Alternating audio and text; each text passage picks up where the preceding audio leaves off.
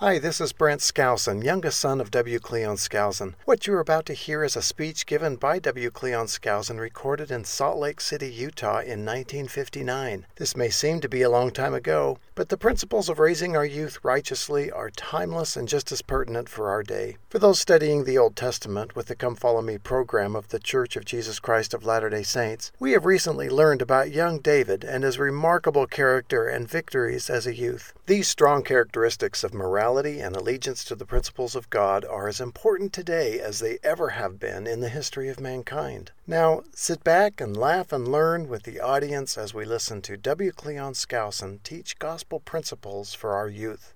Enjoy. Well, I should like to say this briefly, brethren and sisters, before giving the time over to Brother Skousen. It is with a very keen sense of the fact that the youth of our church must very soon accept the responsibilities of leadership in the church, that we who are older are anxious to bring them close to us and we be close to them, so that we may help them to be prepared for the time when their responsibilities will be placed upon them.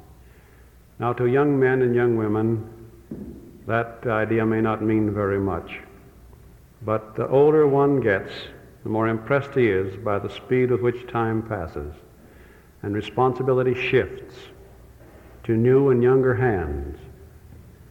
We, the parents, people in responsibility now in this stake, in the bishoprics, throughout the organizations of the stake, are deeply aware of the fact that sometime soon our youth must take over in our stead.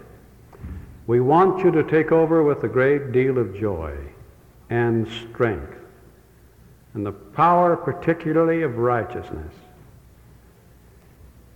that you may have a complete assurance of an alliance with the Lord.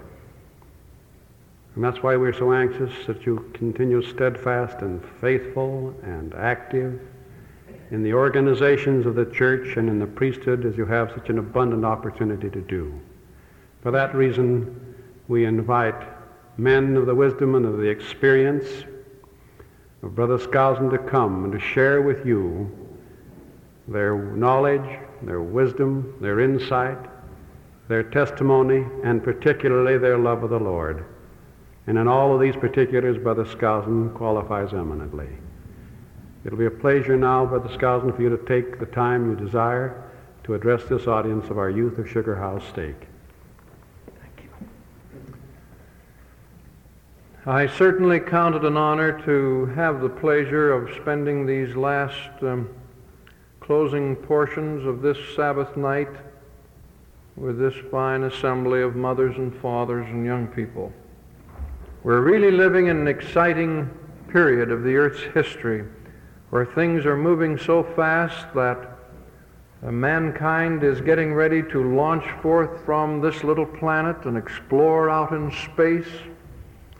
We're being told that it will not be long before one of our race will actually stand on the moon and then return and tell us all about it. There are many voices abroad in the earth speaking to our young people, saying, this is good and this is better. And our Heavenly Father intended that our young people would have the very best, the things that lead to happy living. And that's the task of these bishops and stake presidents, these high councilmen and these teachers, to give our young people the very best. But in all cases, our young folks have to test what they get. And they are going to find that some of the voices abroad in the earth are telling them things that are supposed to be good, which life itself will teach them are not as sweet as their salesman would have us believe. I'm reminded of an experience I had as a young boy up in Canada. In Canada, the winters used to be particularly severe, much more so than now. And as a result, just as soon as spring would come and the sunshine would begin to filter through, our parents would push us outside early in the day, and make us stay outside as much as possible so that we could get a lot of vitamin D. We were allowed to come back into the house for a little refreshment, maybe around 10 o'clock in the morning, and then, of course, at lunch and once again in the afternoon, but that was about all. And I remember on one occasion coming in about 10 o'clock in the morning, all hot and sweaty, and looking for the peanut butter and jelly sandwich and the glass of buttermilk Mother usually prepared. And I couldn't find Mother, and I couldn't find the food, which was equally bad. In fact, the house was quiet and silent. The blinds were pulled. There was an occasional fly buzzing about, but I just felt like I'd been abandoned. And so I wandered around, and finally I did discover on the sideboard a glass of nice cold water that apparently Mom had brought in from outside, and the crystals were still clinging to the outside of the glass, so I decided that's all she had time to prepare, so I drank it to the bottom, and it was delicious. I loved it. It was really a great drink. And so I went over to my corner of this big rambling house to lie down, rest a few minutes, and I had just about arrived at my room when I thought I heard what sounded like an Indian yell coming from the kitchen. And on second thought, it sounded like my younger brother. And you would have thought he was being scalped. In any event, something terrible had happened in his life. And so from almost everywhere in this big quiet house, people suddenly appeared. And they all started charging for the kitchen to see what in the world had happened to my young brother. And I went in too, and we came in from all doors, and we found him sitting in the middle of the floor, holding up the glass I had just emptied. He looked around accusingly and said, "What happened to my frog's eggs?"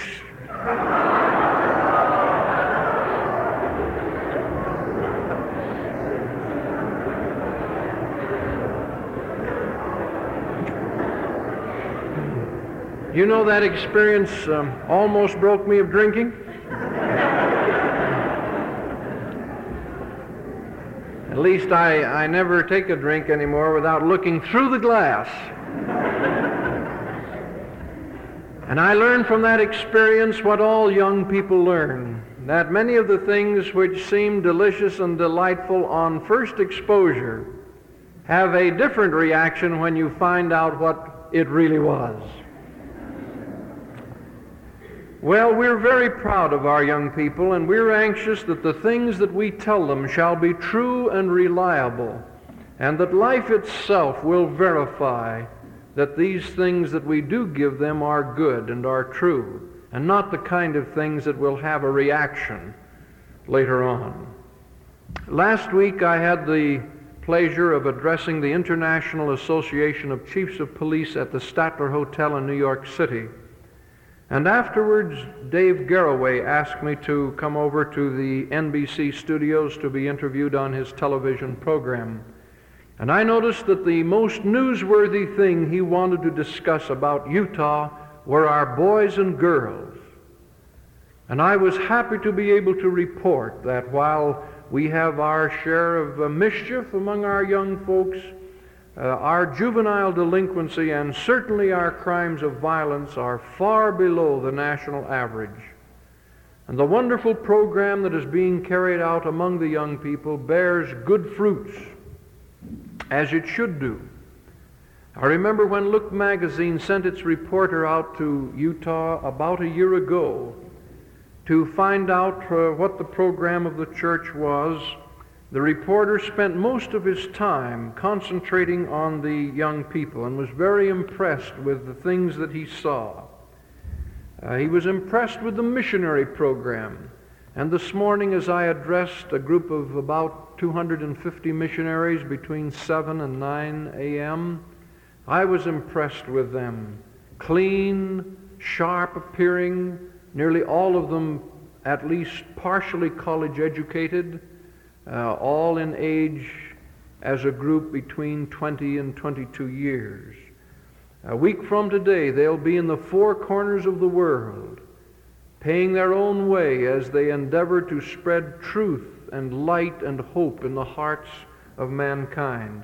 Well, this impressed the writer for Look magazine, and so he went to see the mission home, to watch the missionaries be set apart, and to interview the missionaries. This man's name was Hartzell Spence, and I'm sure many of you saw his report. He said, Mormonism is unique among religions in that every 2 weeks some 70 to 90 young men and women, the boys 20 years old, the girls 23, leave for 2 years of missionary work. Their modest expenses, averaging $60 a month, are paid by themselves or their parents. What impels them to go? I watched the ceremony that set apart 69 young people for this task, then picked one of them at random for questioning. He was Bruce Ballard, a handsome, stocky lad from California. He had played football at UCLA, including the Rose Bowl game of 1956, and had graduated with a Phi Beta Kappa key. After 5 months at medical college, he was called by the church leaders to be a missionary. How did he like that, I asked. He said, I was honored and humbled. I am thrilled that this is the work of God, and this is the work He wants me to do. Mormons are the happiest people in the world, and I want to help others find this happiness. And then the reporter concluded, his glowing fiancée, who sat beside him, nodded in proud agreement. She will wait for him. Another thing that the reporter indicated amazement at was the amount of time that the adults in the church spend in trying to help the young people develop their talents and become their very best mature selves. He went to the presiding bishop's office and to the Mutual Improvement Association and the Sunday school and gathered a tremendous number of statistics. And he found that there were 550 major dance festivals held in the church during the previous year, and over 15,000 individual dances. He found that there were 9,728 drama productions, with over 66,000 young actors participating. You see, Hollywood will always have a source of talent to draw on. He found that 43,846 young people had participated in debates and orations, that 61,149 young people had participated in choirs as singers. He found that over 4,000 ball teams had been organized by the church and over 67,000 players had participated. And he said, no wonder these young people have an opportunity to grow up fast, acquire a sense of responsibility, and become outstanding citizens. Well, that only happens if our young people take advantage of the program. But if they do take advantage of it, it makes ordinary boys and girls extraordinary men and women. And the sociologists who have studied it have been impressed by that. It doesn't make us better than other people per se. It doesn't give any Latter-day Saint boy and girl a place to boast and say, I am better than other people. But it does give him the prerogative of saying, I'm a lot better person having followed the program of the church than I would have otherwise been. And so it builds ordinary boys and girls into extraordinary men and women. And among us there are some who are brilliant, and it particularly makes shining stars of them. I'm impressed with the fact that when we welcome a little boy or girl into our home as a baby, it has special significance in the Mormon church. This little personality is welcomed first of all, and it's a great privilege to be welcomed in a home. Because in police work we find that tens of thousands of boys and girls were not welcomed into their homes. And at age 4 and 5, an exasperated mother and father will tell them as such. We didn't want you in the first place, and behave or we'll get rid of you. they're told. And a parent who tells that to a child doesn't know that sometimes they're laying the foundation for a psychopathic criminal. For a child seldom is able to get over the scars of being rejected. And sometimes they grow up fighting all adults because their own mother and father, the ones they loved the most, said they didn't really want them. And so it's a wonderful thing to be born in a home wanted, expected, anticipated, and welcomed. And to be able to be taken in the arms of one's father, as happened to me, and I'm sure to probably most of you, to be presented to the congregation and then given a name and a blessing through the power of the priesthood by your own father who holds that priesthood. And then to go along through primary and Sunday school until you reach the age of 8 and then have the bishop take you aside and say, now, you've been on probation for 8 years and we're ready to have you baptized a full-fledged member of the church. Do you think you can stand it? Oh, yeah, sure, I can stand it. I'd like to do it. Well, now he says this means that you can't tell fibs. Oh, it does? Yes. This means you can't snitch at Woolworths. Oh, it does? Yes. This means you are to be obedient to your mother and father and be a real fine person. Now that's what you promised to do when you're baptized. Do you think you could take on those kind of responsibilities? And each of us had that opportunity as children growing up in the church to respond. And I've never known a child who was properly approached to decline these opportunities, although sometimes he's a little bit surprised to find that there's something that goes with baptism. And then we go along for about 4 more years. And they're pretty exciting years because between 8 and 12, a boy goes through a very interesting transition. Now, I'm talking mostly about boys here at the moment because I've just finished this series of articles on boys. The girls get their attention too in due time. But let me just comment about a boy. He goes through quite a transition. He goes from 8 to 9 quite easily. Gets along pretty well, does fairly well in school. But age 9 is a teasing year. He gets into a little difficulty during 9 and 10. He has a tendency to get with the gang, and he's never home for supper. It's hard to keep track of him. And when it comes to teasing younger brothers and sisters, he's a champ. But then he's reminded every once in a while what he promised to do at baptism, so he tries to do better.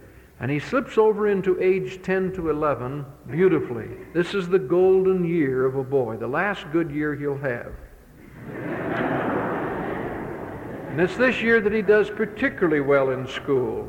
And somehow he just seems to fit in. Everybody likes him, he likes everybody, and he gets along, as a rule, very nicely.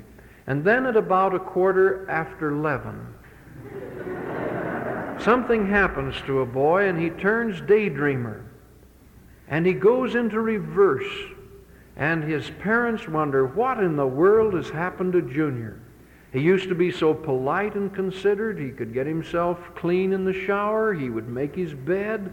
He was doing so well in school. But suddenly he has lost all of this aptitude. He gets in the shower. He's in there 30 minutes. Suddenly all the hot water's gone. And you hear him in there bellowing like a bull. What happened to the hot water? And so you say to him, well, you've run it all out. Are you clean? Why, he says, no, I haven't even started yet. You say, you mean you haven't used the soap? Well, he says, no. So we have this problem of getting him out and getting some warm water and helping him, just like when he was a little boy. And we say, son, what in the world's happened to you? And he says, nothing. But you notice as he goes around, he sort of has his mind in the clouds, can't remember his lunch or his overshoes or his coat or his books. He goes to school and the teacher says, where's your homework? And he says, Homework? He wears his shoes untied. He can't get his coat buttoned properly. The wrong button is always in the wrong buttonhole. He can't get his shirt on right. And you wonder, what in the world has happened to this boy? As a matter of fact, he sort of resists authority between 11 and 12 frequently. And I know with our oldest boy, we went to see a psychiatrist. Not to help the boy, but to help the parents. And the good doctor told us not to worry too much, that this would last, anywhere from 10 to 14 months. And then after he had proven to himself that he didn't have to do things just because we said he should do it, but really because he wanted to do it, then he would taper off and be his better self again. So age 12 is actually a return to normalcy. And that's a good time to come up to him and say, now, son, would you like to have the responsibilities of priesthood service? This is a really fine time to have this happen to a boy. And so he is ordained to the Aaronic priesthood, and he's the keeper at the gate of the chapel. And he helps the bishop serve the widows and the orphans and the people in need. And he goes around and collects fast offerings, and he serves the sacrament and the communion. And if he does a real good job at the age of 14, he is allowed to become a teacher. Can you imagine that? A teacher at 14? And I remember when I was ordained a teacher down in Old Mexico, I had enjoyed being a deacon. I was a little worried about being a teacher. And one night our stake patriarch came to take me ward teaching. And we went out of the house, and then we got out underneath one of the big poplar trees, and we knelt down on a ditch bank and had prayer together. I never forgot that. And then we went into the various homes, and he did the teaching this first time. But I remember that at the third home, there was a mother and father that was having difficulty. They'd been quarreling about one thing and another. And so this stake patriarch invited them to pour out their hearts to him to see if he could counsel them in any way. And they did. And there I sat listening. A 14-year-old in on some real good gossip.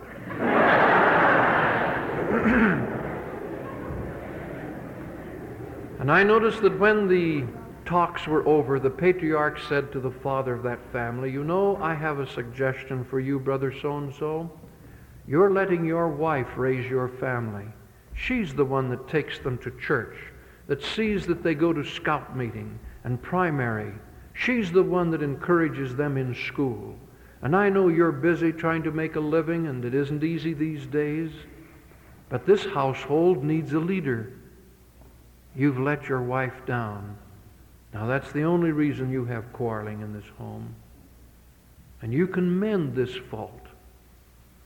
And as I sat there listening to him, I saw a spirit come over this mother and father that ultimately worked out within a year very nicely.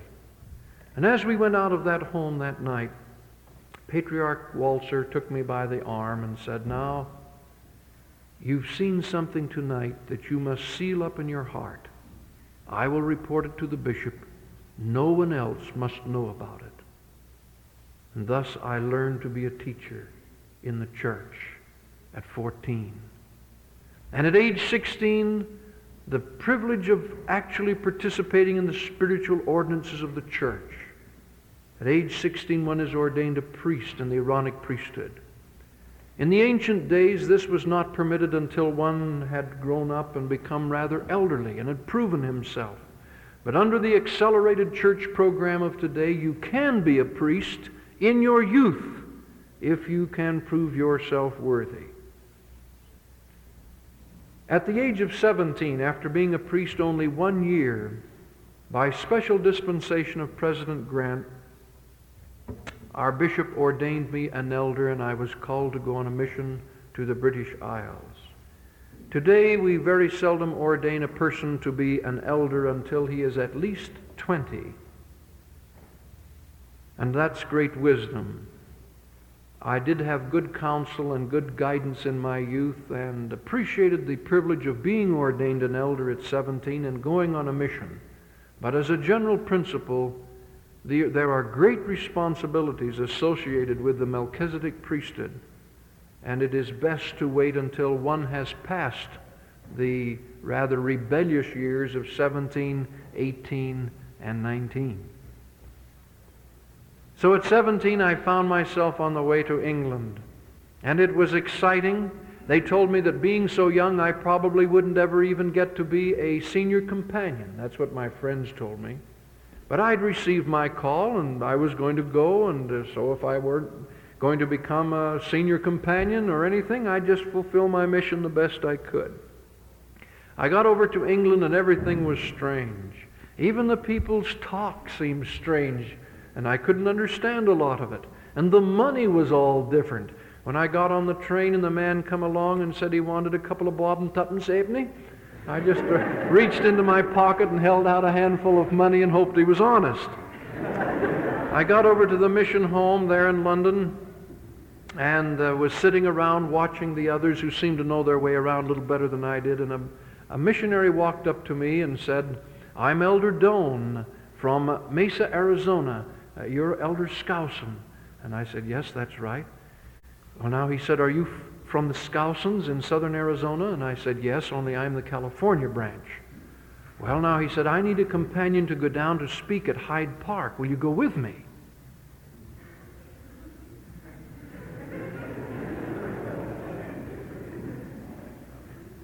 I said, "Well, would I have to speak?"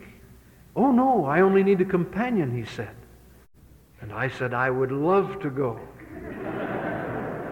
So Elder Doan went over to a closet and he got out a little bundle. It looked like a lot of long sticks wrapped in a canvas. And it had a little handle. And down into the subway we went, and pretty soon we came up at what he told me was Hyde Park. And here were thousands of people, all milling around, and there were people talking about politics and people talking about religion and people talking about medicines and everything under the sun.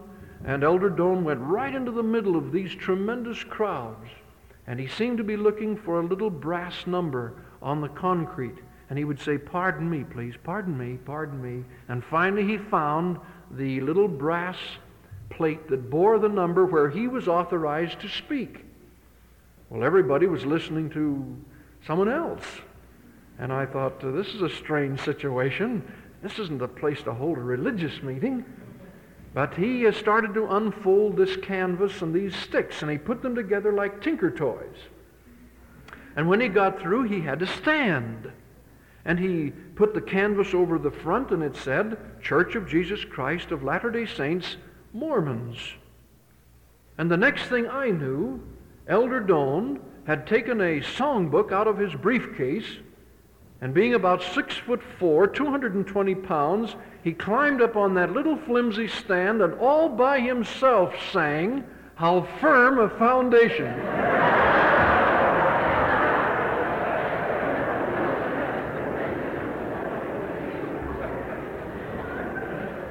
The next thing I noticed, all of these people turned toward him as though they had been waiting for his meeting to start, as I later found out to be the case. And here were literally hundreds of people, as far out as his voice could be heard, listening to a sermon that he subsequently gave that lasted 40 minutes. And I noticed how it just poured out of him. No notes. He knew his information, and the people were interested in it. And when he had finished, he bore his testimony. But he didn't step off the stand. He stood there as though he were waiting for questions, and they began to come. And the first question was interesting. There was a little fellow there in a cutaway coat and striped trousers that I later learned was a graduate of Oxford. And this was the kind of question that he posed to Elder Doan. He said, "Elder, I have been listening to the Mormon elders nigh on to 20 years, but I've always been impressed with the fact that they all come from within the great walled city of Salt Lake. What I would like to do is to hear a Mormon who doesn't come from the great walled city of Salt Lake." And I thought to myself, Elder Doan will really be able to help him out. He'll tell him that he comes from Arizona, and that will be fine. Elder Doane looked at this questioner for a moment and said, "Would you really like to hear from somebody who doesn't come from the great walled city of Salt Lake?" And the whole crowd responded, "Hear, hear." I thought this was a good way for Elder Doane to work into this situation. The next thing I heard him say was, "Well, tonight I have with me a young man who does not come from the great walled city of Salt Lake, but from California. Now I promised him, because he's only been here on British soil for 5 hours, that I would not call upon him to speak. But since you have called upon him to speak, I introduce you to Elder Skousen." Now I want to tell you, talk about a sudden blackout. Mentally and physically and spiritually. And I suddenly said to myself, my goodness, what did my Sunday school teacher say? Now, let's see, and was there something at Mutual maybe I could pass along? And you know, as I got up on that little stand, it wasn't a firm foundation at all. And it practically shook apart. But a quieting spirit seemed to come over me which said, "Tell them why you're here. Tell them about the restoration. Tell them the great thing that's happened in the earth." And so I took about 10 minutes to tell them. And when I had finished, I bore my testimony, and I started to quickly get down. But this little fellow was too fast for me in the front row. And he said, "One moment, Elder." He said, "I would very much like to have you give us the Mormon interpretation of 2 passages of Scripture. Would you please compare 2 Kings 7 and 5 with Acts 13 and 3?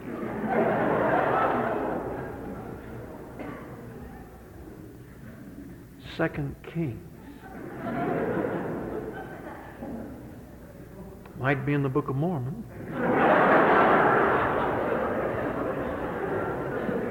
I had never read 2 Kings in my life. I had read Acts sometime. But we had been trained in the mission home not to bluff, and so I gave him the answer that we were told to give. I said, "Well, now, I don't know where I will be a week from now, but if I am in London, and if I am invited to attend this meeting again, I will look up the answer, and that will be the first question we will handle next week. Thank you." And I got right down. Well, 1 week from then, I was not in London. I was in the Midlands, in Sheffield. But I want to tell you that during that week I had found the 2nd book of Kings in the Old Testament and read it like I never read a book in my life. And I had read the book of Acts, and I had found the answer to his particular question. And you know, I was never asked that question again during my whole mission experience, but I was asked thousands of other questions.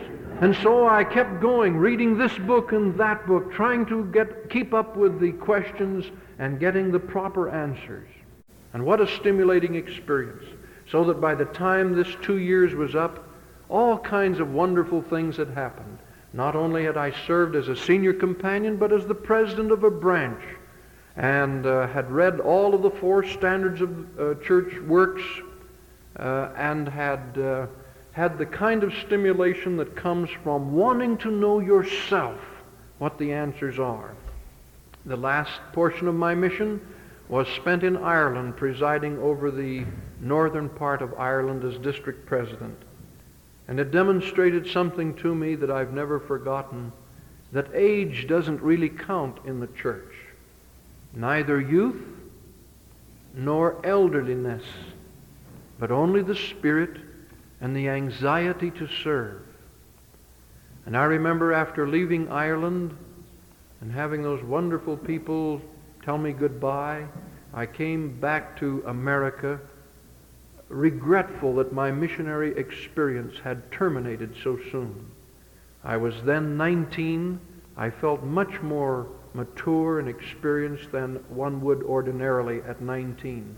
And I've been everlastingly grateful to this church for that wonderful experience to help me get started properly early in youth so that one's later life might be more profitable.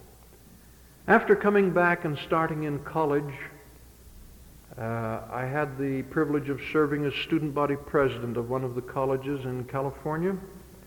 And one of the senators from California selected the student body presidents from several of the colleges and offered them jobs in Washington to do graduate work. And that's how I happened to go to Washington and study law. I had only been there a short time before I realized that there was a particular group of people in Washington that were doing something very exciting. The FBI. My roommate was working for the FBI as a messenger. And he used to work so hard that he'd come home at night, blisters on his feet. He would be haggard and tired. He would collapse on the bed, not even be able to eat supper with us. He'd be so tired. And as soon as he'd refreshed himself a little bit, he'd say, "Boy, I like my job." And I thought, you really must like it. And I was enjoying my work as a legal auditor, but not that much.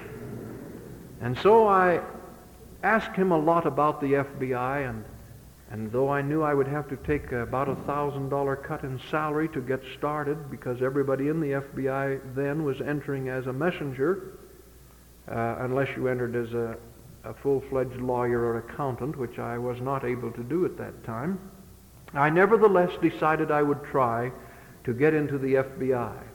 And you see, it was during the Depression. They were only appointing about one out of several hundred who would apply for jobs.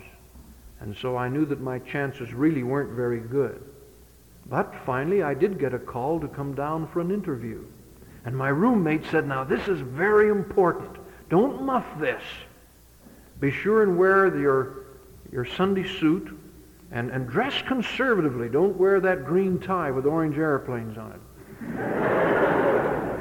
And he said, "Another thing, when they ask you questions, be sure and answer very carefully, because they check on everything. You want to be sure that you say it just right."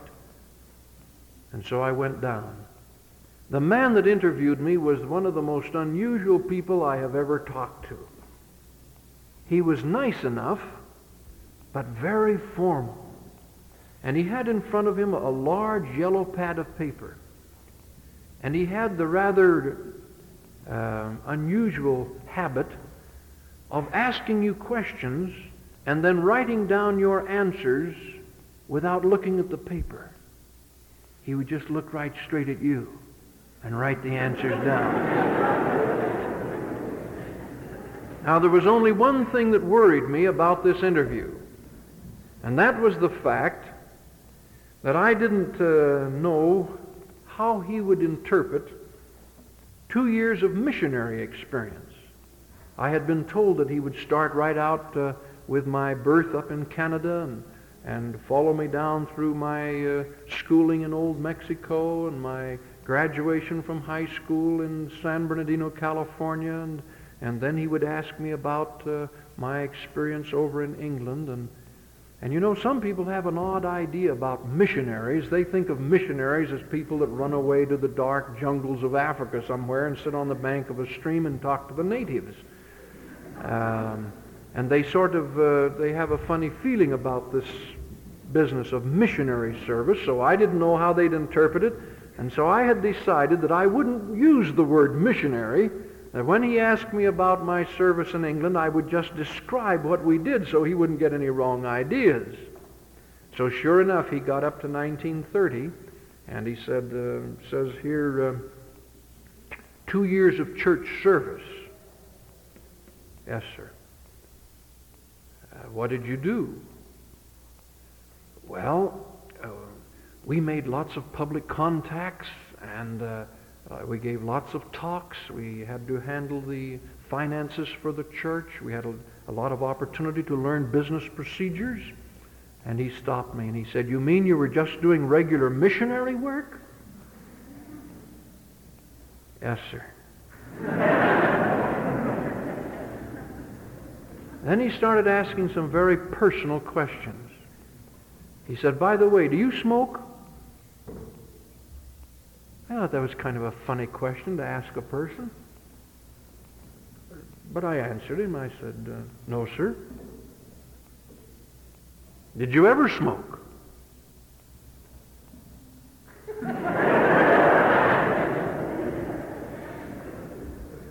"Yes, sir."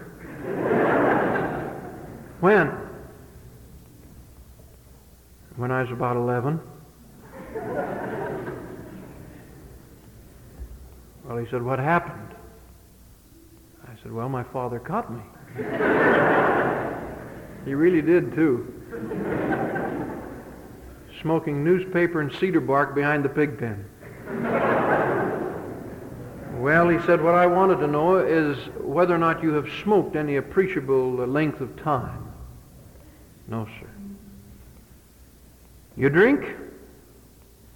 And I could tell by the tone of his voice he didn't mean buttermilk.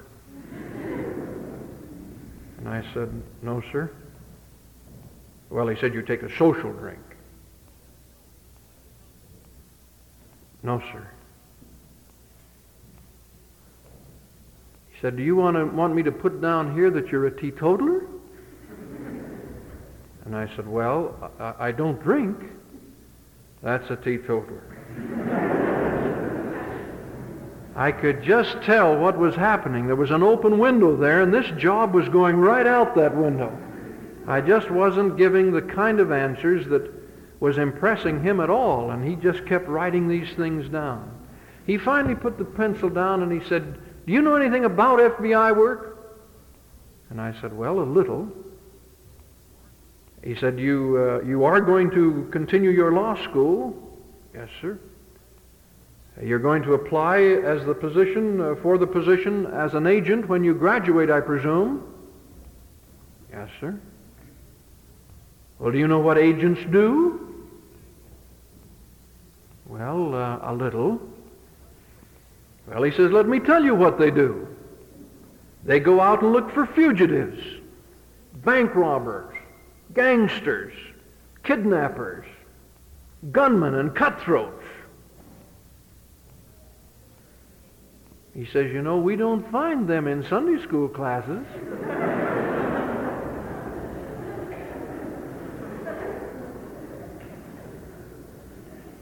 I said, "No, sir." He said, "You know, an agent has to go into a tavern or a bar, a juke joint, and maybe stay there all day waiting for one of these people to come in case this is one of the places where he hangs out. And you're not supposed to attract any attention. How do you think a teetotaler would get along in a situation like that?" And I didn't know. All I knew was I wasn't going to get this job. And I remember how depressed I felt.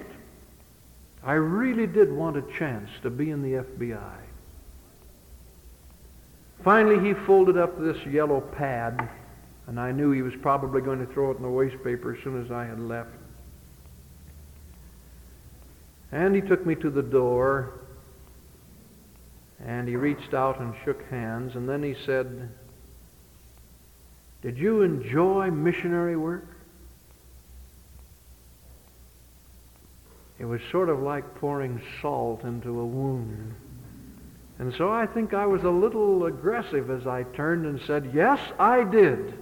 Very much." And he said, "Well, I enjoyed my mission to Denmark."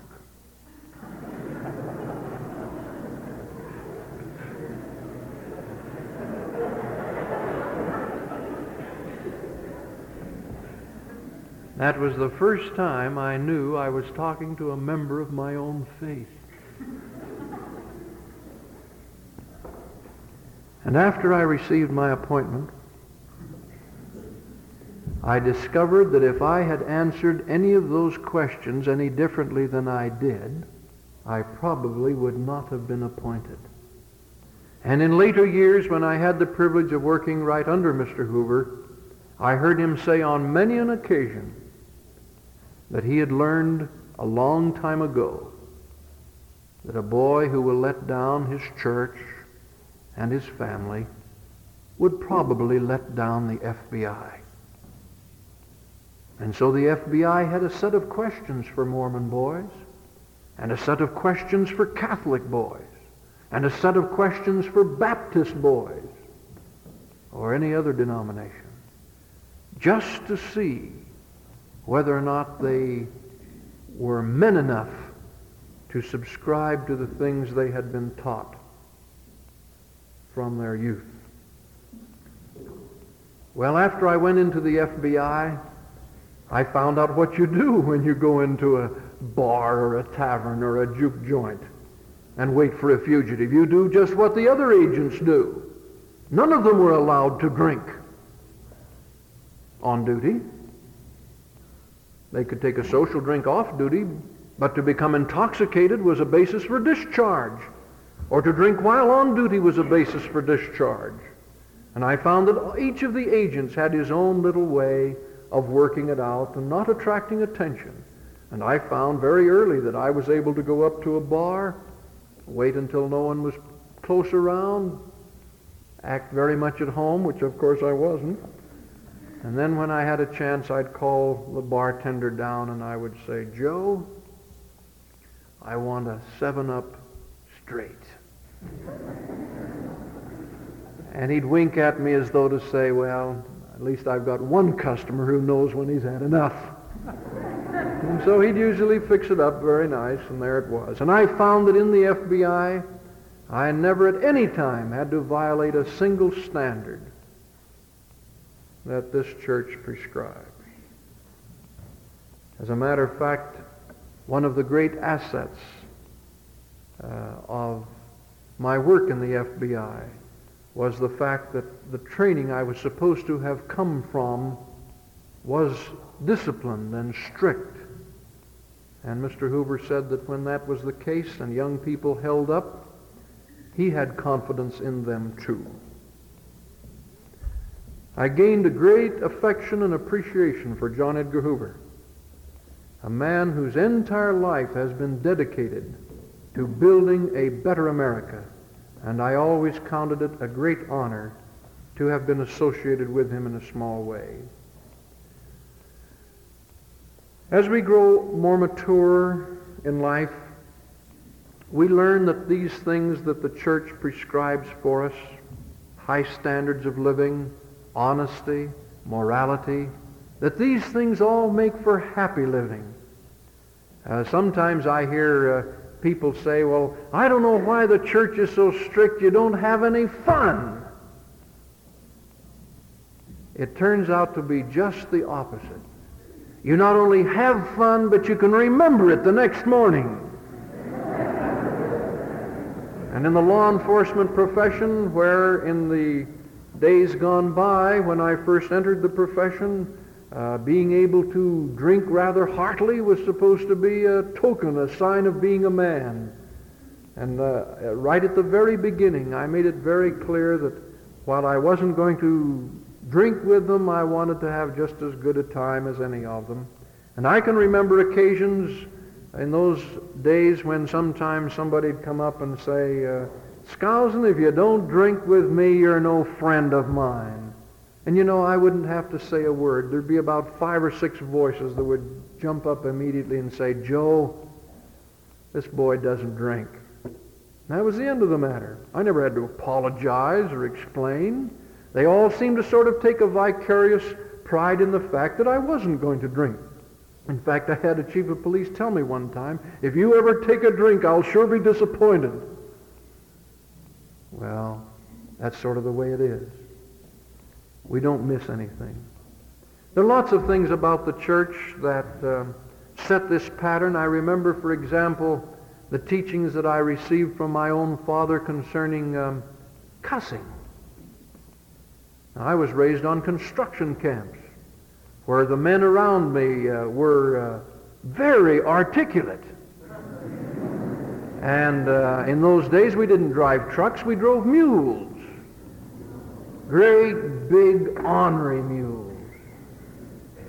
And there are only two things that a mule can understand, and that's the end of a long line and Anglo-Saxon. And these mule skinners had their own special vocabulary, and I often wondered how they could say so much without taking a breath. And that was the only time that the mule's ears would swing back to listen. The rest of the time you could just go along and talk to them like a horse, and it just didn't make any difference at all. Well, on one occasion, I think I was about 12, 13, right in there somewhere, we had a big ornery mule, about 16 hands high, weighed about 1,400 pounds. And I was alone in the corral, and I was late getting out with my fore-up, and I couldn't get a bridle on this mule. I got it over one ear all right, but he did this to me every time when I was alone. He'd then swing his head over just far enough away so I couldn't get the bridle over the other ear, and then the bridle, and then the bit in his mouth. And so I got a keg of nails, wheeled it over there, and got up on top of that, and he knocked that over. And while I was hanging on his neck and just barely getting my feet on the ground, he reached over and stepped on my foot. And he stayed there. And a 1,400-pound mule on that foot, and all the exasperation of the moment, pulled a trigger in my brain. And when I finally got loose, I went over and I did what was absolutely forbidden on our construction camps. My father said no one was to beat a mule with a tug. I went for a tug. And so I started talking to this mule. And I would emphasize every other word with the tug. And so he moved. He was going around in circles, and me right behind him. And all of a sudden I realized I was not alone. I looked up, and there was my father. And so I stopped walloping the mule and stood there for a minute. And the dust sort of settled. Father said, "Where'd you learn that kind of language?" I said, "Oh, around." He said, "Did you ever hear me use that kind of language?" I said, "Well, not exactly." "Well, did you ever hear me cuss at any of the horses or mules?" And I said, "Well, I heard you call one of the sorrel horse an old fool when he balked." "Well," he said, "what's this mule?" And I said, "Well, he's an old fool, too." "All right," he says, "now we're even. Now we're even. Don't you ever let me hear you calling these animals any name again. Unless you hear me do it. Then you can." But I never heard him do it. He was that kind of a father. It was the same way when he caught me smoking cedar bark and newspaper behind the pig pen up in Canada. I think I was about 9. And I'd spent my only allowance, which was a nickel, to buy Sen-Sen to cover up my breath.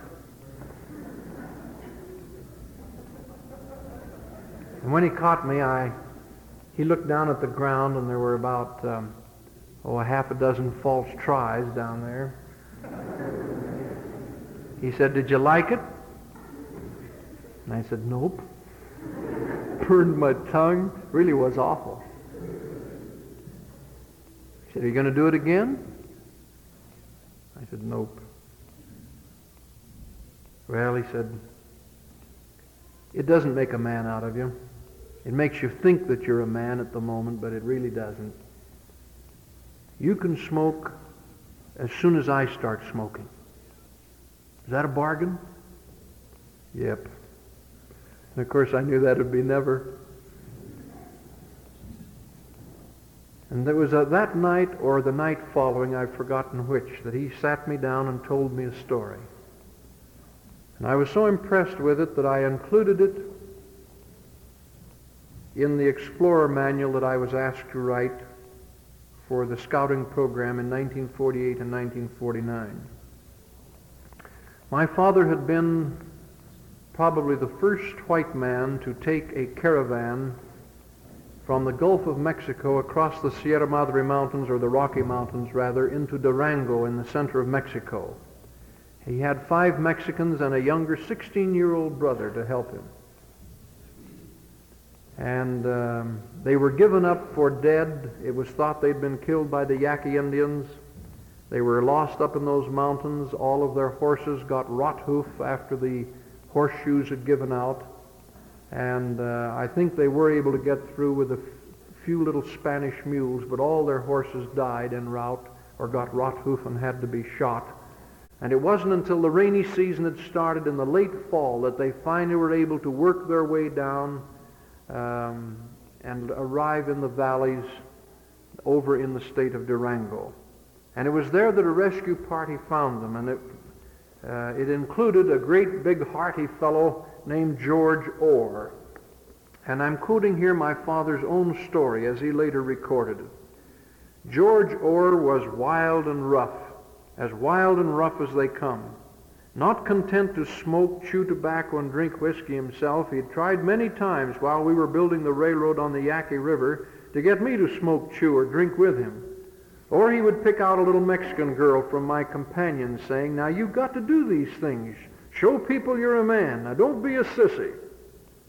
But he had no luck. As we were traveling toward the city of Durango, after the rescue party picked us up, he remarked to one of the boys that he would make me chew tobacco before we arrived in Durango. The next day as we stopped for lunch, I unsaddled my horse, took off my belt and 6-shooters, spurs and chaps. Watching his chance, George slipped up behind me, threw both arms around me, and down I went, with him astraddle of me. Out came his last plug of chewing tobacco as he said, "Now you little devil, you're going to take a chew. I'll make a man out of you yet." I was in a tight spot. I said, "Well, George, it looks like you're going to win at last. And I'm going to have to chew some of that dirty stuff that even a hog wouldn't eat. But let me up so I can take a good big bite. You know that tobacco juice would choke me to death down here." So he let me up, saying, "Now, no monkey business, Roy," and handed me the tobacco. I got ready to take a big bite with my mouth wide open. Just then I motioned quickly towards some of the men and said, "Hey, Jones got kicked by a mule." George turned to look, and I was gone like a flash. My father, incidentally, later equaled the world record for the 50-yard dash in Canada, and I think this is where he learned how to do it. George started after me shouting, "Stop, stop, I'll kill you." He fired at me several times, but I made it to a small canyon nearby and threw his last plug of tobacco just as far as I could throw it. George had lost sight of me, so I turned to camp before he did and picked up my 2 6-shooters. As George came back into camp cursing and swearing at me, I fired a shot just to the right of his feet. "Now don't do that," he said. "I was just fooling." I fired on the other side of his feet and said, "George, start dancing. I'll teach you to be a man." George began hopping and dancing and swearing and pleading as I peppered the ground with shots. Finally, when he was all out of breath, I stopped. He was more respectful after that. But he suffered a lot before we got him another plug of tobacco. I would ride alongside of him now and then and say, "Well, George, how are you feeling?" His only answer was, "Shut up." Well, it was a great day when we finally came into headquarters just south of the city of Durango. All hope of our being alive had long since been abandoned, as everyone thought we had been killed by the Yaqui Indians. It was a marvelous feeling to know we were safe at last. So with that kind of a father, and I know he's typical of the fathers that you have had too, and with that kind of an example, even though in our family our boys were raised in rough camp life, as far as I know, all of them came through morally continent and obedient to the standards of the church. So I close with this thought.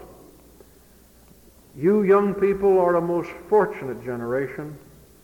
You're living in a day when there never was such great opportunity to learn and to do. And those of us who are just a little further up the trail than you are have only one desire, in the affection of our hearts for you, and that is that you do succeed. And I pray, God, that he may bless each of you, who in your youth we hope will find the pattern for happy living, and that he will bless each of us who are a little older and who are asked to be teachers and guides, bishops, stake presidents, high counselors, scout workers, that we will be loyal to our trust, that this may be the lot of both of us in this wonderful day in which we live. I humbly pray in the name of Jesus Christ. Amen.